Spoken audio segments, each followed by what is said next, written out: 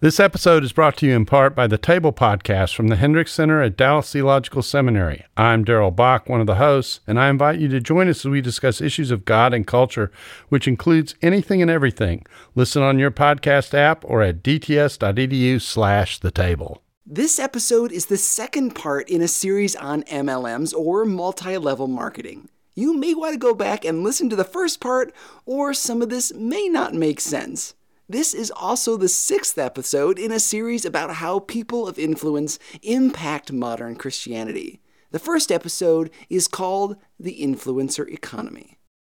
I initially got involved with MLM through family members selling ACN, which was utilities.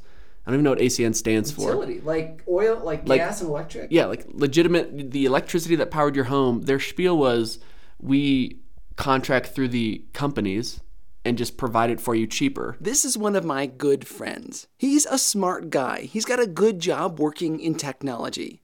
In this particular MLM, or multi-level marketing company, he was basically a middleman for energy. He got into it as a teenager. As I understood it, as a naive teenager, was the reason it was cheaper is because they didn't spend money on advertising. And as a kid, you're like, oh, that makes so much sense. They just don't spend money on advertising. That clearly is the reason my bill is half what it should be. He became the advertising, knocking on doors, talking to parents of friends.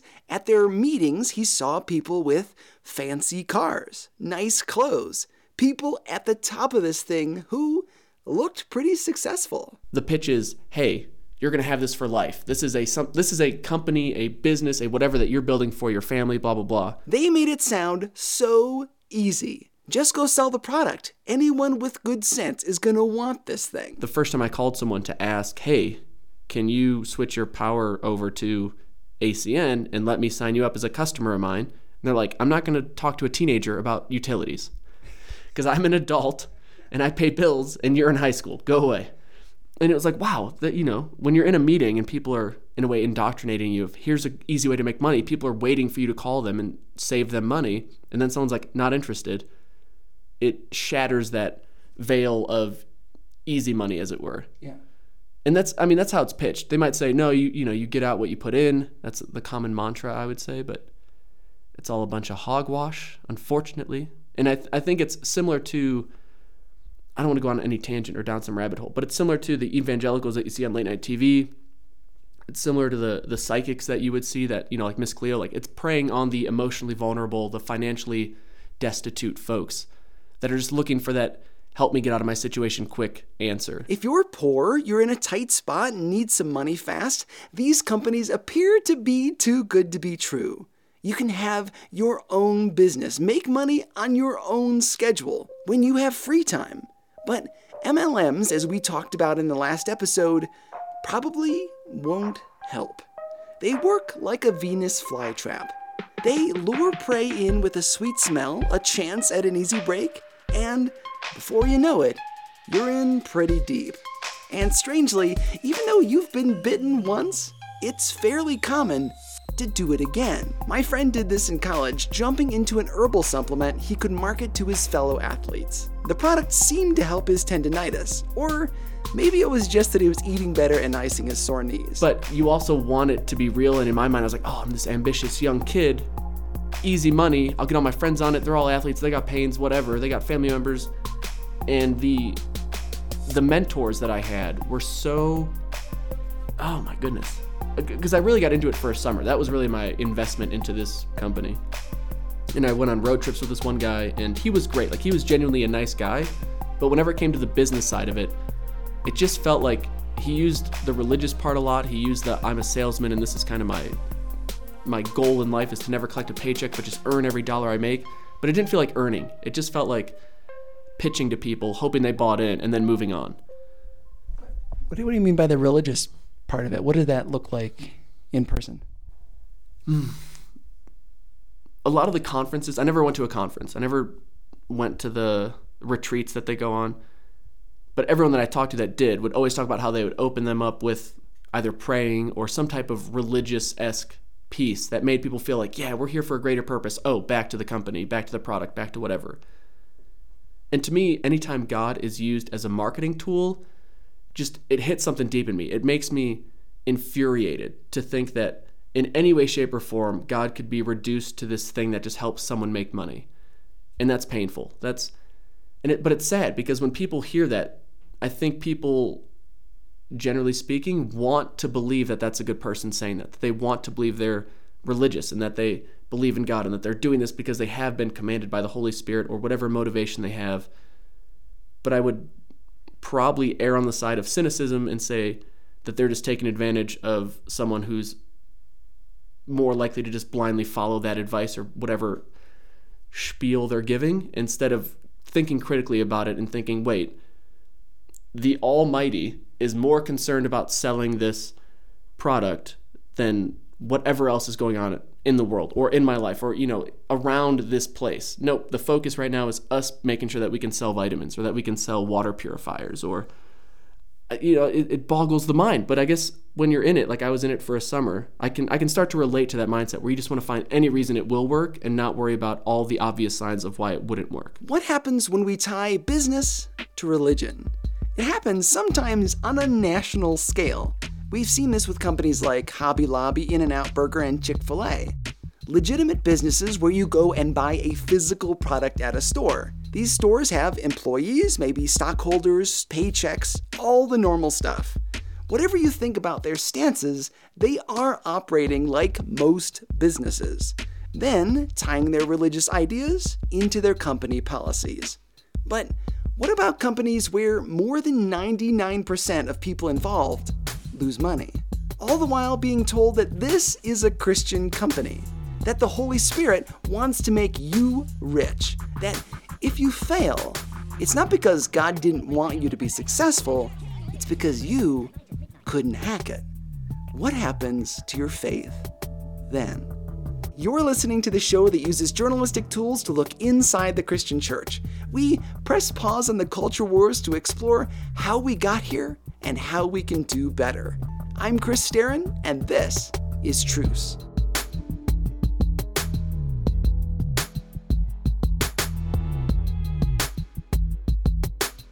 God is a genius storyteller, and the evidence of this is threaded throughout Scripture. In Christianity Today's new show, Holy Curiosity, with me, Kat Armstrong, we explore storied connections threaded throughout Scripture from the Old Testament to the New. Our first mini-series, Connecting Dinah and the Woman at the Well, welcomes experts like Drs. Tim Mackie and Diane Landberg to give us insight and context into the physical location and meaning of these two stories. These stories will spark holy curiosity in your own faith, because once you see these connections, you can't unsee them. God wastes no person, place, or thing. Listen and subscribe to Holy Curiosity with Kat Armstrong on your favorite podcast platform. Even after my friend couldn't make it work with the utility company, he still thought that vitamins could be the thing. Because I grew up so poor, I wanted to believe that there was this opportunity, that I could actually make something still. Because at the end of the day, there were people making money, and I'm going to consider myself special and be in that 1% and whatever. It sounds like winning the lottery, doesn't it? Even though the odds are against me, I'm going to be the person who breaks through. I'm going to be the 1%. Of course, some people do make money on MLMs. The Federal Trade Commission, or FTC, stated in a study under one popular MLM company, 1 out of every 500 people could make $47,000 a year. Again, 99% of people lose money. 0.2% could make $47,000 a year. 0.2%. And to some of us, $47,000 sounds like a lot of money. Let's do some comparison. In 2018, the median U.S. income was just over $61,000 per year.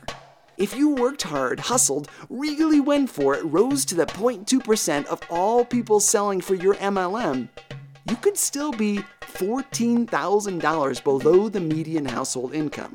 It makes much more sense to just go get a normal job. The odds are stacked against you. And if by some miracle you win, you're still well below your friends and neighbors with workaday jobs. Yeah, we're speaking about it in a kind of theoretical manner. This is Robert Fitzpatrick, author of Ponzinomics, the untold history of multi-level marketing and how direct sales became an American swindle. His website, pyramidschemealert.org, is also full of good information. He says that this stuff is not really hidden that far under the surface. If we were to, get off the phone and just go out and circulate, go to a store, go to your church, go to work, wherever you go, you will meet up with multi-level marketing. It is literally everywhere. 18 million households are involved at any given time each year in the United States. It's all over social media, like all over it. Since Christianity is often tied into leadership seminars and discussions, start looking there. Just yesterday, I was liked on Instagram by a woman who encourages other women to lead and be leaders. She said they could do so on their own time with a business working from home. In other words, an MLM. In an Instagram post. Maybe you're not quite convinced. So let me introduce you to a guy who has since passed. His name was John M. Taylor. He was a PhD and an MBA. A smart guy. His publication, The Case for and Against Multi-Level Marketing, is available on the Federal Trade Commission website. It's a pretty good read. Anyway, in 1994, according to his report, John Taylor gets recruited by an MLM. The company is still around, and I don't want to say their name in case they want to sue me. Let's just say that they sell home spa supplies, creams, massage machines, that kind of stuff. It's 1994. John tells himself, I'm doing research. I'm a smart guy. He commits to the MLM for 1 year. But here's the thing. It's not enough to just start out on the ground floor.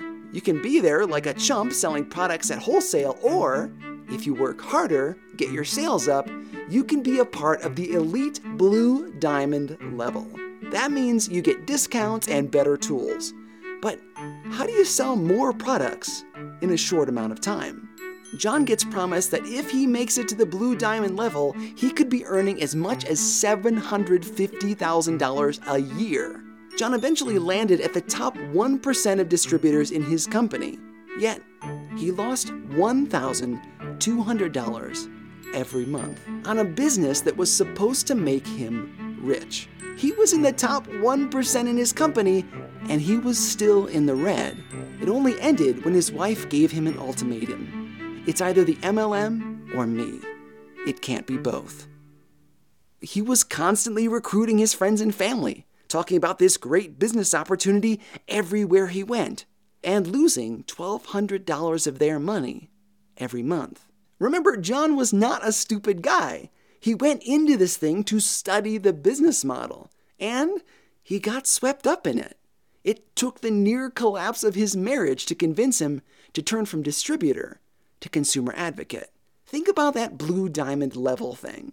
In many MLMs, if you meet sales goals, you get bumped up to these different levels, which often means discounts for you as a distributor. You get recognition, you get praise, and maybe some little prizes. Either way, if you can make it to the next level, you're on the right track. Let's say you have to get $1,000 of sales each month to get to the next level. If you do that, you get bumped up. The praise, the benefits, the discounts. Remember Earl from the last episode? Are you ready to make the best decision of your life? Let's say Earl wants to make it to the next level. He's selling soap, remember? Why would you want to buy soap at a store where you'll already be, when you can make a special appointment to buy it at my party? In order to make that sales goal, he'll have to sell a lot of soap. A lot of it. Let's say he's got a box of laundry soap for $20. At that rate, he's got to sell 50 boxes of soap just to make it to the next level. 50 boxes of soap. I'm not even sure I know 50 families. Who does? But he's got to do it if he wants to get to the next level. So he starts hustling boxes of soap, which means wear and tear on his car, business cards, time away from his family, money spent on parties, free samples to give to people to try, minutes on his cell phone. All of that adds up. Maybe Earl gets to the end of the month and he still hasn't sold everything he needs to sell. I sold 20 boxes of soap. I have to sell 30 more, or I can't make Blue Diamond. Earl has a choice to make. The guy in his upline told him he could do this. Other people make their sales every month. Why can't he? He just has to work harder. Maybe he's not doing enough. Either he loses out on the discounts, the rewards, and the praise and feels like a total failure to his upline, or I could buy 30 boxes of laundry soap myself. Then I could get credit as a sale and get my Blue Diamond status. Now Earl is the owner of 30 boxes of soap, which he has to store. At the end of the month, he becomes a Blue Diamond seller. His upline is happy. Good work, Earl. Way to pursue your dreams. He is now the proud recipient of discounts. But he's sitting on 30 boxes of soap at $20 each. He paid $600 of his own money for a bunch of detergent. Sure, he could sell it next month, but he's got a few problems. Because of all of his hustling last month, everyone he knows who could possibly want a box of laundry soap has all the soap they need. And if he did happen to offload some of the boxes he stored in his garage, those sales don't count towards next month's sales. While he's offloading last month's soap, he's losing ground on next month's sales projections. If he wants to keep his Blue Diamond status, which is very precious to him, it's not enough for him to do well for 1 month. He has to keep doing well every month. And that's how you end up with a garage full of soap. Perhaps you see why it makes more sense to get people in your downline, people you recruit, rather than selling the actual product yourself. Because if you're selling products, you're likely to end up with a lot of it in your basement or garage, when you could just skip the product altogether and get other people to sell it so you can collect a little bit from their sales. Otherwise, Earl has to continuously make sales. If he doesn't keep it up, if he doesn't do it right, he's a failure. Everyone else claims they can move that much product. Why can't he? Why can't you? This is how failure is used as a weapon against distributors, through peer pressure, the comparison to other people. You started this business to make a little extra money for your family, and you want to provide for your family, right? You want to be a success, right? You want God to bless you, right? Well, if you're failing at this foolproof model, the logic goes, it's because you're not working hard enough. The internet is full of this kind of shaming. Here is a YouTube video by an MLM distributor named Aaron Goldstein. I'm going to show you a guaranteed way to get 1 to 2 downlines a day into your business, and I'm going to show you that for free at the end of this video. He buys a lot of time in this video, so let's cut to the chase. Number one reason why people struggle is, and here's the key, they don't treat their business like a legit business. Did you hear it? The problem isn't the business model or the product, it's you. And if you'll just go to his website and watch yet another video, he'll tell you how to fix it. Back to what we talked about in our episode about failure as a weapon and our prosperity gospel episode. If we have in our minds, as a lot of Christians do, that if God loves me as a person, then he's going to bless me with money and success, a career I like, a wonderful marriage, kids who love me, coworkers who respect me, then what do I do if I'm a failure? If God blesses those he loves, which is a very incomplete theological statement, then what is the obvious message if my business is failing? And of course, it is my own business. I'm an independent contractor with no insurance or paycheck or benefits from the greater company. No safety net, no assurance. Even after I realized that there was no way I could make money in this business model, I'll feel like a fool for having tried. Then there is the human cost of everyone in the circle of influence for the distributor. The spouse, the best friend, the parents who are all expected to endure endless sales pitches. Loved ones who buy a little to help out and then watch your apartment or garage or car fill up with products. Millions of households out there are involved in this. It's easy to judge people who are out there, but these are our friends and our neighbors.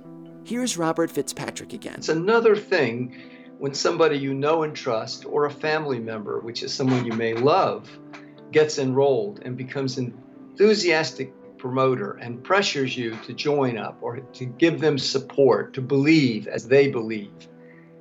It becomes very uncomfortable to turn that down. And the promises can be extremely alluring and seductive. So in my writing, I've sort of concluded that really the only true defense against a scheme with this kind of power, it is more or less state-sponsored, state-protected, even though it really is a fraud. We'll cover a little bit of history and the government's involvement in a future episode. This stuff really does go all the way to the top. You really have to arm yourself and look within yourself as to what actually is important. Do you really believe that you have to get rich in order to be a valid human being? You might. It's in the air, you know. It's a message called prosperity theology.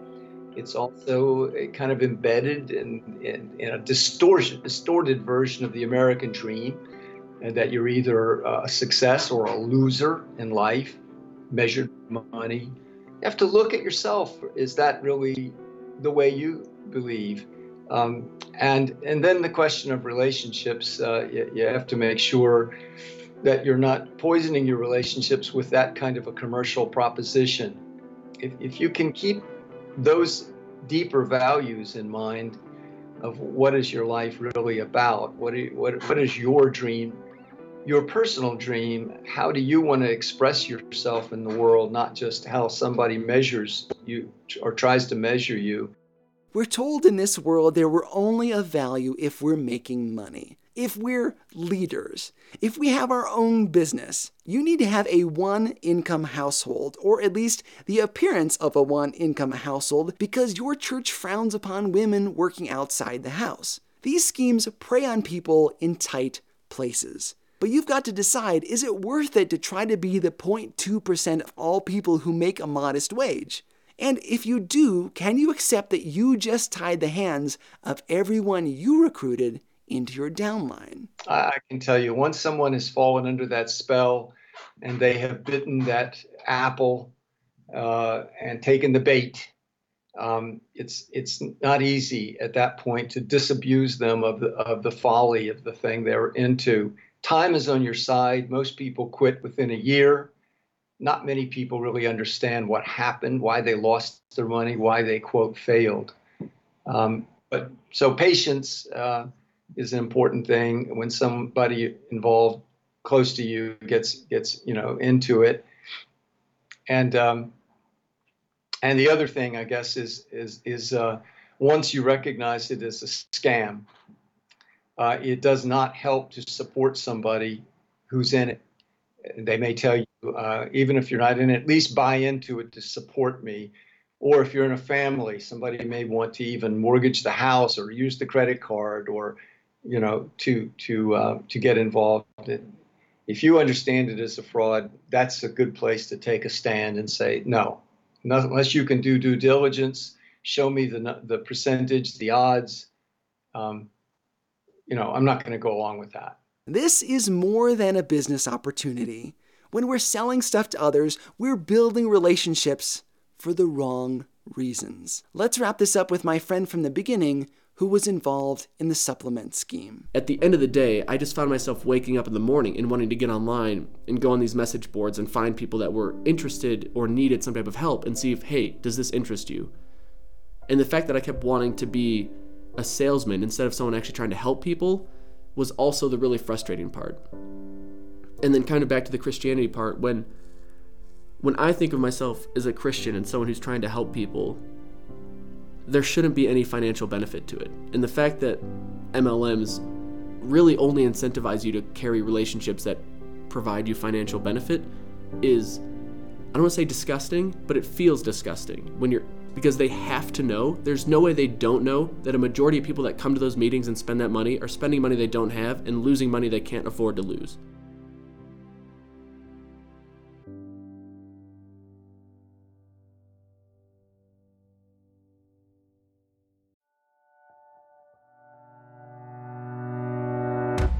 Special thanks to my friends who lent their voices to this episode. I'm so grateful to Robert Fitzpatrick of Pyramid Scheme Alert for giving me the interview. His book is Ponzi-nomics, the untold history of multi-level marketing and how direct sales became an American swindle. We'll have links to him and his book at trucepodcast.com, where you can find links to our social media, donate to help cover my production costs, and learn about my other projects. Those projects include my films Bringing Up Bobby and Between the Walls, and my Christian time travel novel, Cradle Robber. If you'd like to learn more about MLMs, I strongly recommend the first season of the podcast, The Dream. It has some strong language, but it's well worth the listen. We've got a few more episodes about this topic in coming weeks. I hope you'll join us and leave a comment about the show on iTunes. It would really help. I'm Chris Staron, and this is Truce.